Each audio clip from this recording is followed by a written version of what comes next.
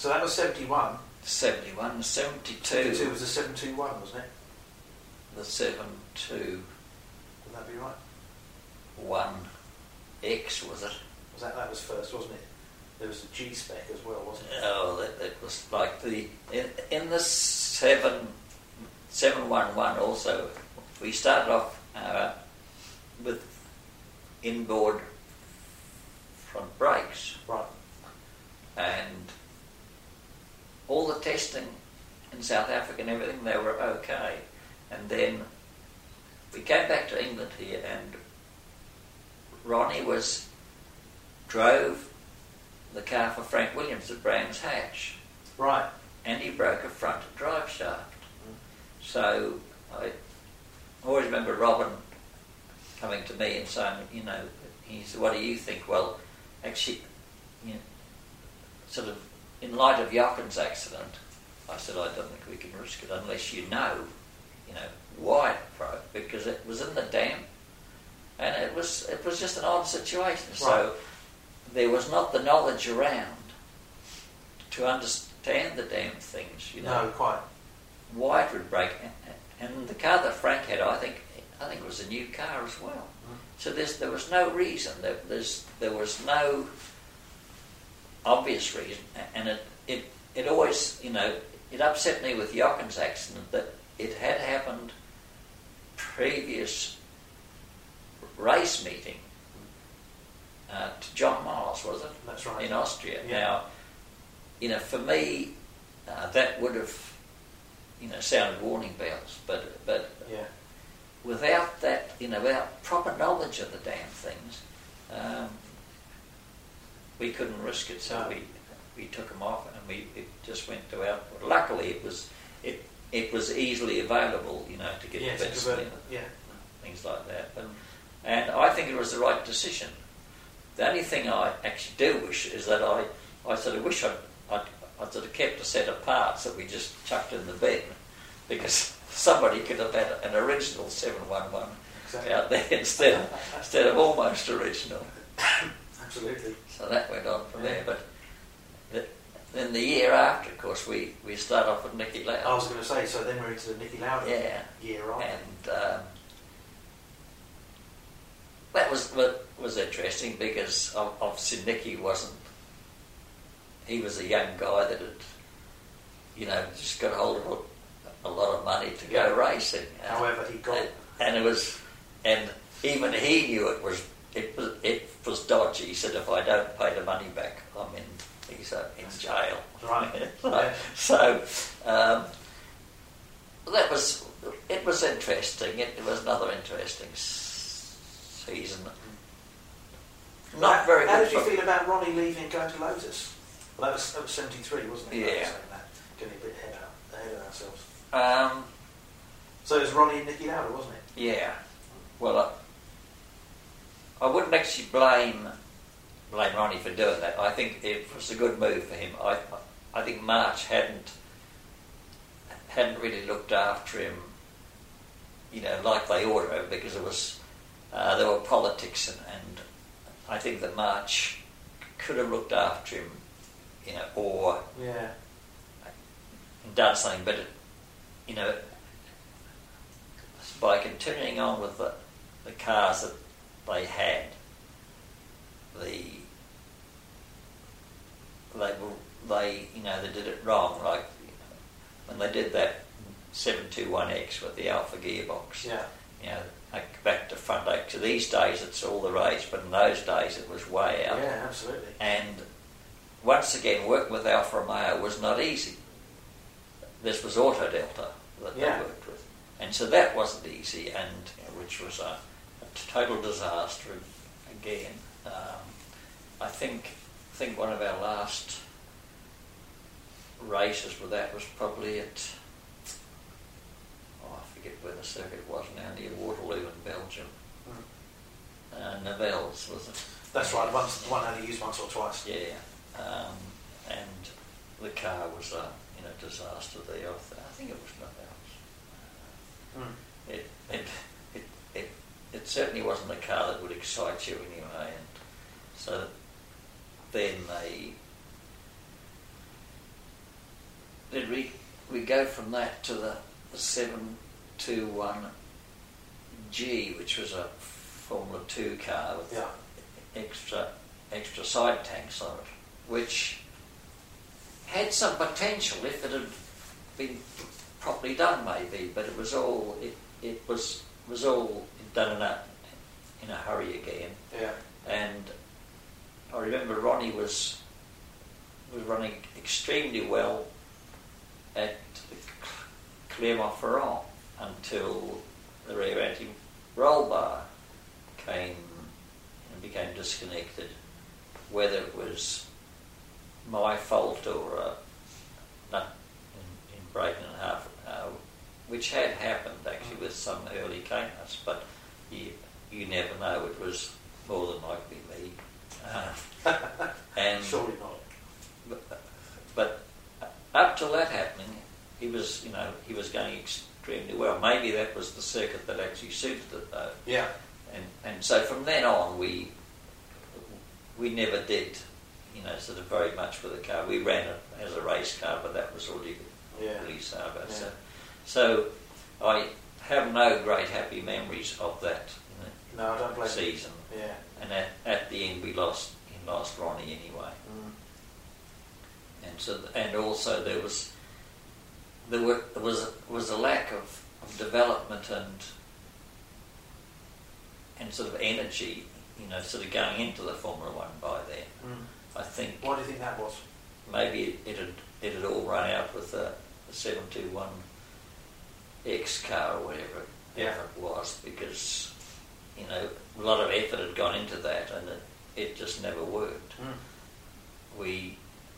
In the season we'd also gone back to a normal gearbox on that, gone back up to Hewland, so it was a messy year, extremely messy year. Nicky Lauda didn't like it at all, did he? No, and so maybe by the end of the season, everybody actually knew it was a messy year.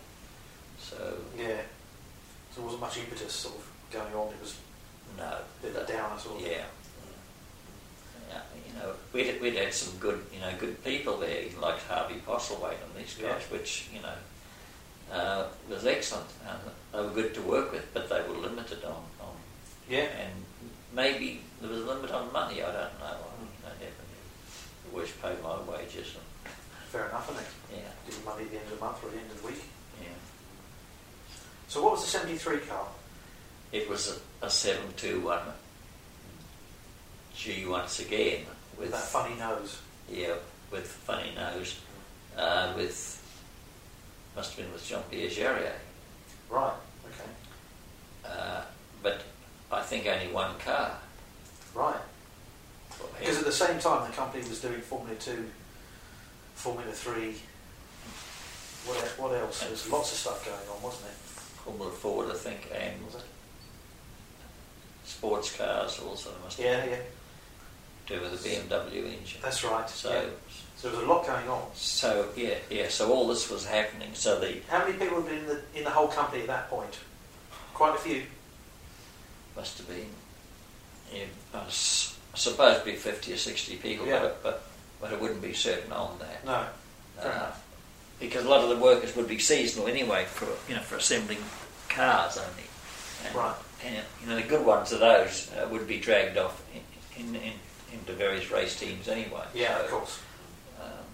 But actually, with Jarier, it was a lot more compact. We were almost, sort of back to the Formula 2 days in a way. And that there were only a couple of mechanics and a sort of manager with us, who was Peter Briggs, I think, at the time. Right. That's right. There were two mechanics and Peter Briggs, and so we did a lot of races like that. I liked. It was good to work with Jarier. He was quick. Yeah. But the car wasn't really up to him, I don't think, a lot of it. And then there was another car built up for David Purley. Oh yes. He also raced, but then while all this was happening, we ended up with Roger Williamson in our car for Zandvoort.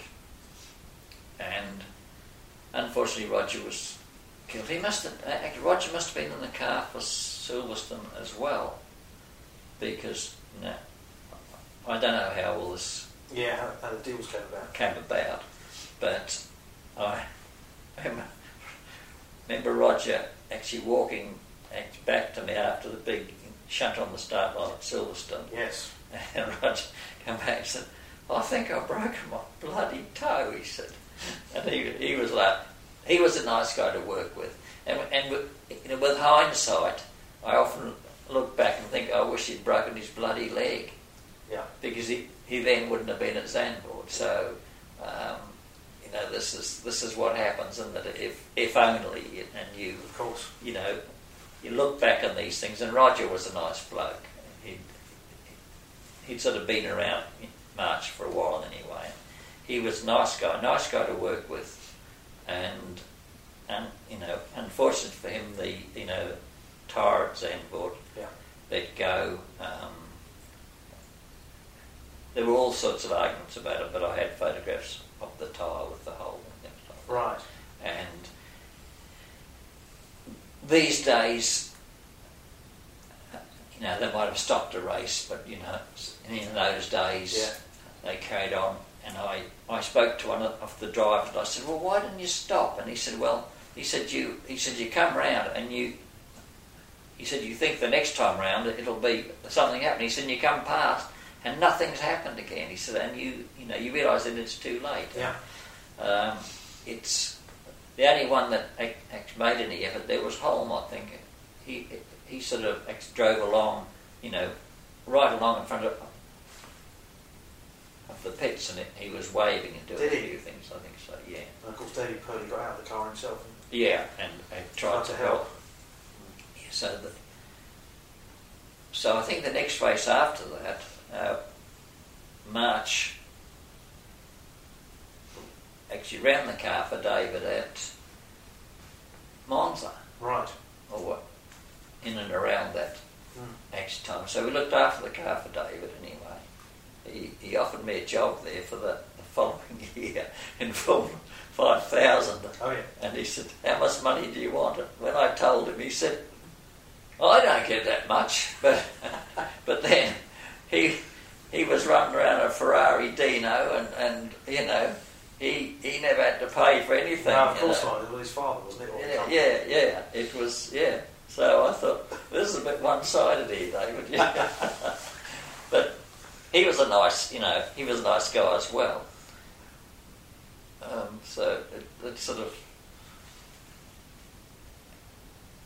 we ran the year out, and then at the end of that year I left. Did it? At the end of 73? 73 I must have right. left, yeah, because I was offered a job at the Shadow anyway, so they offered me the job there for 72, and I was happy with March, oddly enough, and I just didn't want to go, but they said, we want a chief mechanic, at Shadow, and will you come? And so I said, yeah, at the end of 73. End of 73, yeah. Right. So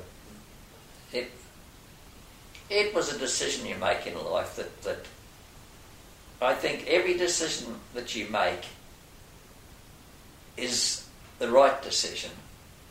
Even at hindsight, you might say, that was a stupid thing I did that wrong. But I think we're all... There's no way of knowing. It's all mapped, and if you didn't make a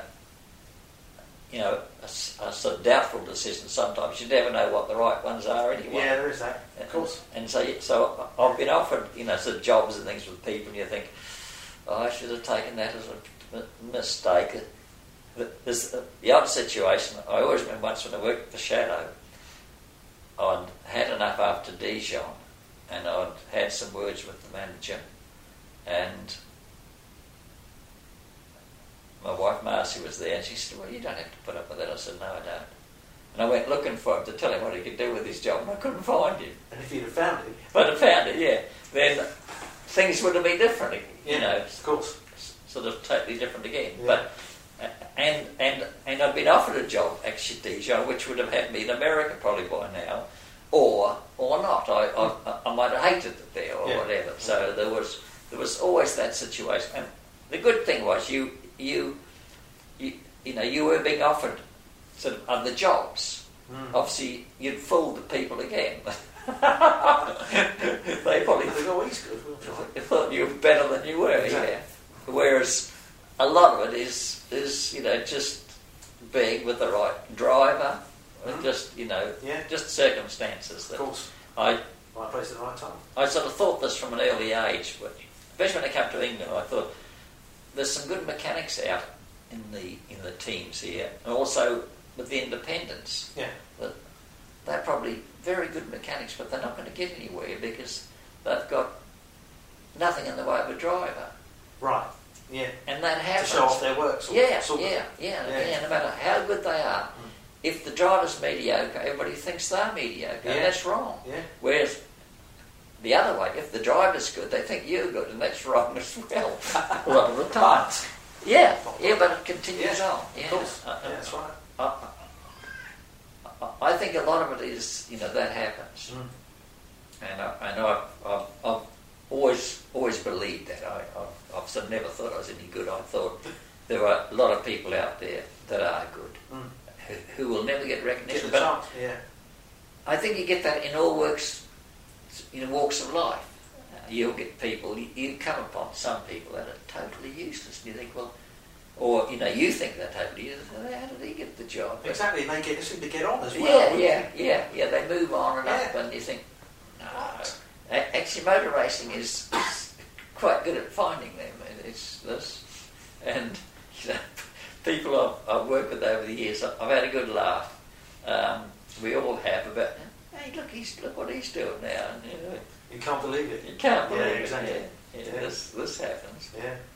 So who were your drivers for 73 then? And what was it like leaving Mars? You didn't sort of mind too much, or no, I was.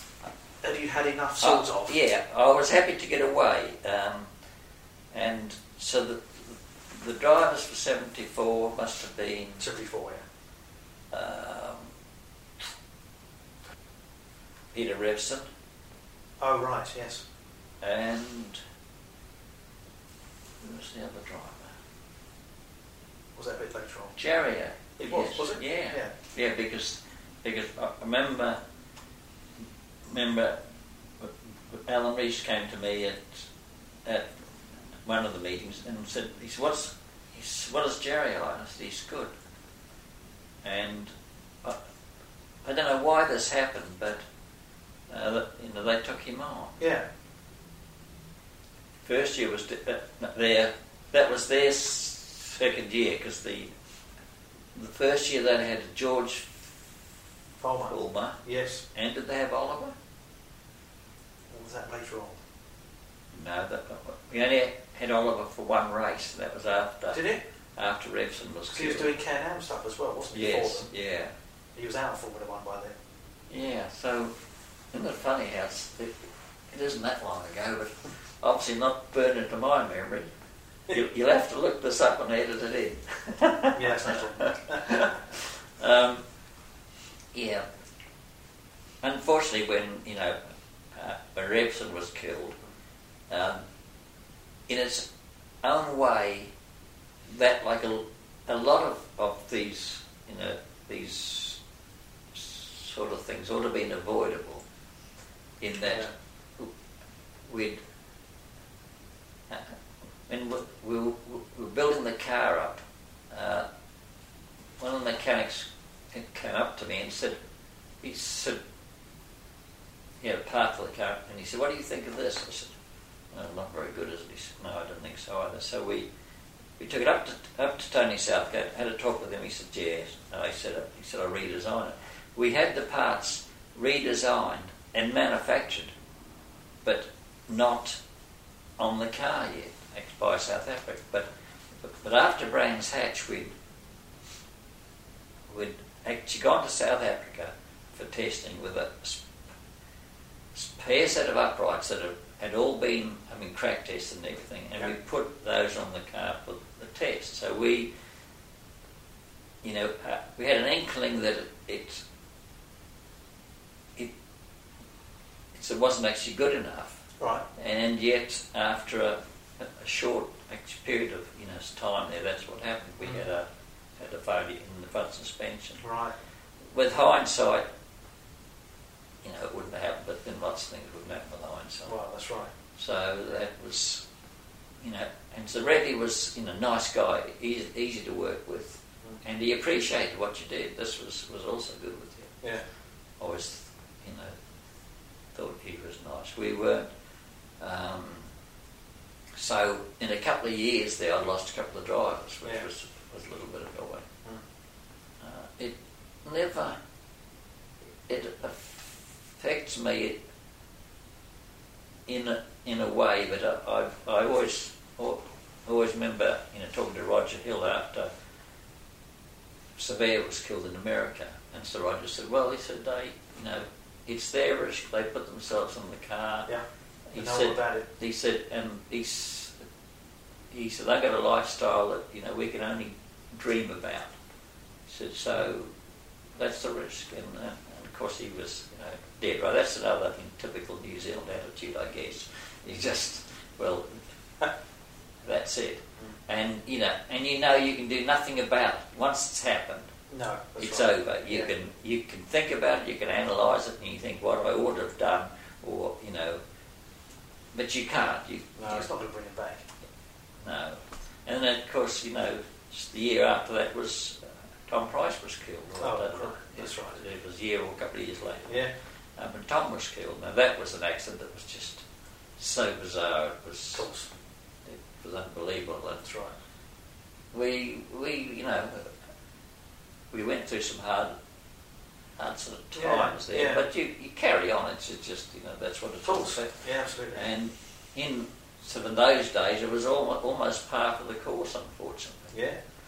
But it was a pity the nicer guys were well, I wouldn't want anybody to fall by the wayside, but the ones that did were nice people anyway.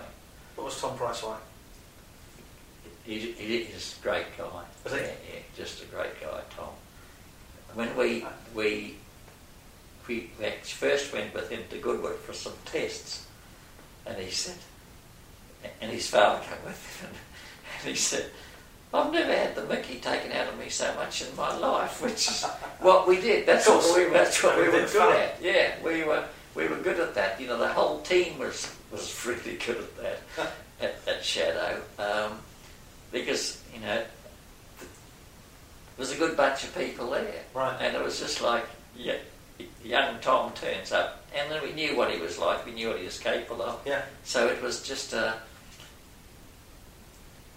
it was a fun exercise to have him on and that sort of thing, and he enjoyed it. But he also had an extremely good sense of humour, and everything was a laugh to him as well. Excellent. So it's just he joined in. perfect for us. Excellent. Yeah. And he was just great all the time. That was actually more of a tragedy in some ways than the other, because he sort of hadn't actually made it. Whether he would have made it completely, you never know. But there were some dealings also too that he wasn't happy with. They wanted to swap him with Ronnie from Lotus. Oh right. There was when was this? Back in 75. Must have been in 75 was a bad year for Lotus, wasn't it? Yeah. And so there was something going on. We didn't know all about it, but there was something happening. Right. And, they could easily deny it, of course, these days. But Tom knew about it, and he wasn't happy with it. He wasn't, because he was seeming to be quite happy with us. No, I thought looking back on it, the Shadow was probably a better car than the Lotus they were running at that point. Oh yes, it was. Which is the 72, and how old was that?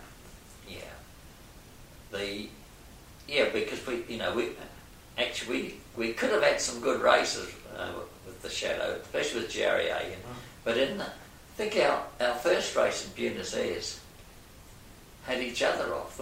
One guy went across the corner I think you're right. and T-boned the other. But the year after, in the first day of practice there, Jerry was on pole by over a second. Right. And so he never went out second day's practice, and nobody got near him. Wow. And then on the way out for the warm-up lap, he did the crane wheel and pinion in the pit lane. Oh.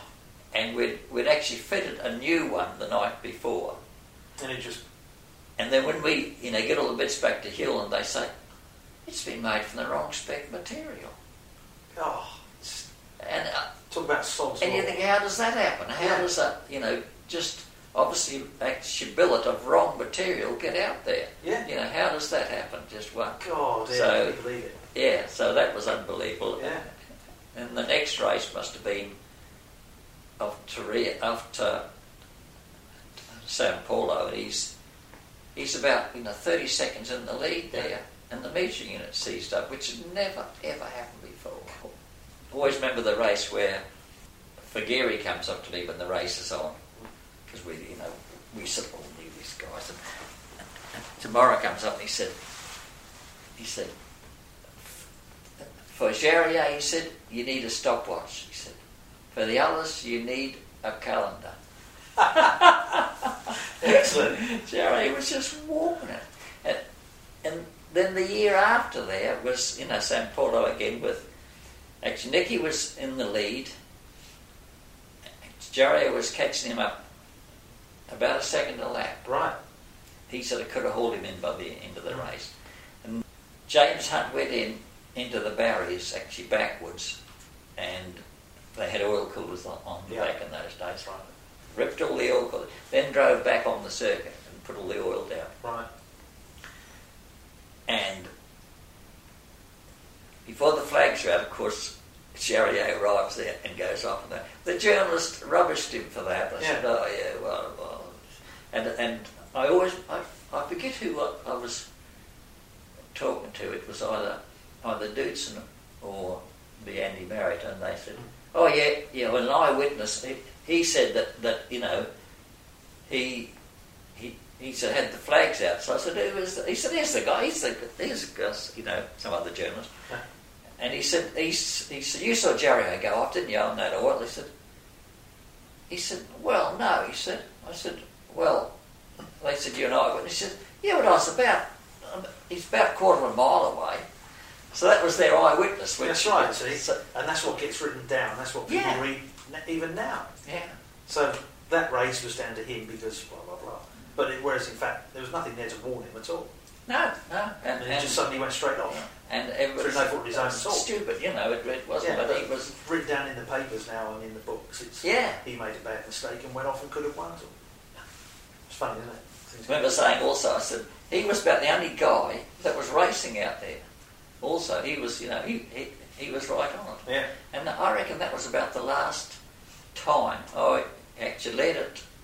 Raced at Dijon, which must have been the Swiss Grand Prix. Mm-hmm. Then he broke the input shaft into the gearbox, which was something else we hadn't had happen, before. So there's all these things happening that you catch up with them in the end, but in the meantime they are losing your races of course. Or whatever. And he was well on the lead there. Yeah. But he was a good racer. But I see something recently where there's a new movie out, and he did all the stunt driving. Really? Yeah, so that'll be interesting to have a look at. He's sort of driven me across Paris in a little Simca that I had once, and I thought, I wonder why they have these traffic lights and things here when he totally ignores them all. Don't worry about those. Yeah, Marsh and I were sitting in there, I thought, I wonder if he drives like this all the time, and apparently he does. All those guys did. Yeah, that's right. So your first year at Arrows was 78? At the beginning, yeah. I think we left there the end of 77 and then went to Arrows. Mm-hmm. And I was. And by this time, what was your position? Chief mechanic. And went to Arrows as the chief mechanic, but I was only the chief mechanic for 2 races. Right. And then I went into research and development, Right. back at the factory then, full time. So I did Rio and South Africa. Right. And of course Ricardo led South Africa for quite a while. Yeah, absolutely. But Yeah. I think it was on the cards that the engine was going to go there, and that the factory was hitting the rev limit on the down changes every time. Was he? Yeah, so... But it was a good race from nothing, because of their second race. Yeah, good. And actually Rio, we ought to done a lot sort of better there as well, but we had sort of problems with the fuel pickup. So every night from the Tuesday night, I think we arrived, we went and tested on an airfield. Every night after that I had the engine off the back of the chassis. That was hard work. Yeah. And in the race we had to bring him in and stick some fuel in. I think he still finished 9th or something there, didn't he? That was a disaster. Yeah, so after that from ours, I was just back in the factory with all the crash testing and the models. Did you miss going to the races after that? Yes, I did in a way, but I think you have to stop at some time. I think I'd have continued on racing. I sort of, that was, at the time it was the only thing that interested me. Yeah. But then you get into the wind tunnel work, which for me was boring. I used to never like that, but I think all of us have some vandal in us, so I like the crash testing. I really enjoyed that. That is, you can see results from a crash test, yeah. And as we started off, we used to do it all at Cranfield, and it's nice and handy, and they were organised and we were organised, so it's a went from there. And not many late nights, or no,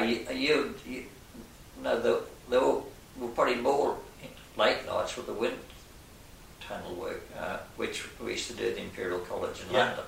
Yeah. So you'd be down there for a week, backwards and forwards. That was a pain, but with the crash testing, I really enjoyed that, and we sort of got involved actually very early on with on-board information retrieval and all those sort of things, but with a company called Cycon, because up till then they'd had some machines, but they were tapes, which is a bit useless in a race car because the G-force will vibrate off the head and things like that. Yeah, but with the Cycon outfit, it also makes you wonder about our company, whether we were in it for the information or for the money or whatever. Yeah. You never know. Yeah. I know I shouldn't say these things, but always in your mind you think, why are we doing this? Yeah, yes, you sort of wonder what the reasons are. It's a bit like things that happen at the factory once they had some experts in to find out what was wrong with the company, or personnel management, all that sort of thing, and the end result comes out, and you think, well, why did they do this? They could have asked us, we could have told them. There were some funny things I couldn't tell you on here, but I'll have to tell you later about some of the funny things that happened with that. And they called us in actually groups, and we'd have to talk to the guy and his secretary. Well, interesting people, said to me, I said, "Oh, your group was good. You talked about a lot. You told them things that they hadn't heard. Our group was useless." And think, well, why do these people go along to these things if they're not going to say anything? Yeah, of course, there's no point in going otherwise. That's right. Yeah. It was at the, at the time we had had a manager in there. I don't know what his title was, but he'd come from some other industry, and he was supposed to be he had all the... He was going to sort you out. All the bar charts and all this sort of thing and all that sort of stuff. Yeah. It was really on the ball, but we still managed quite well without anything like That's right. that, and all of a sudden there's this big disruption. And of course, they don't actually stay for long. A lot of these That's right. Yeah. these people, but this happens, and Yeah.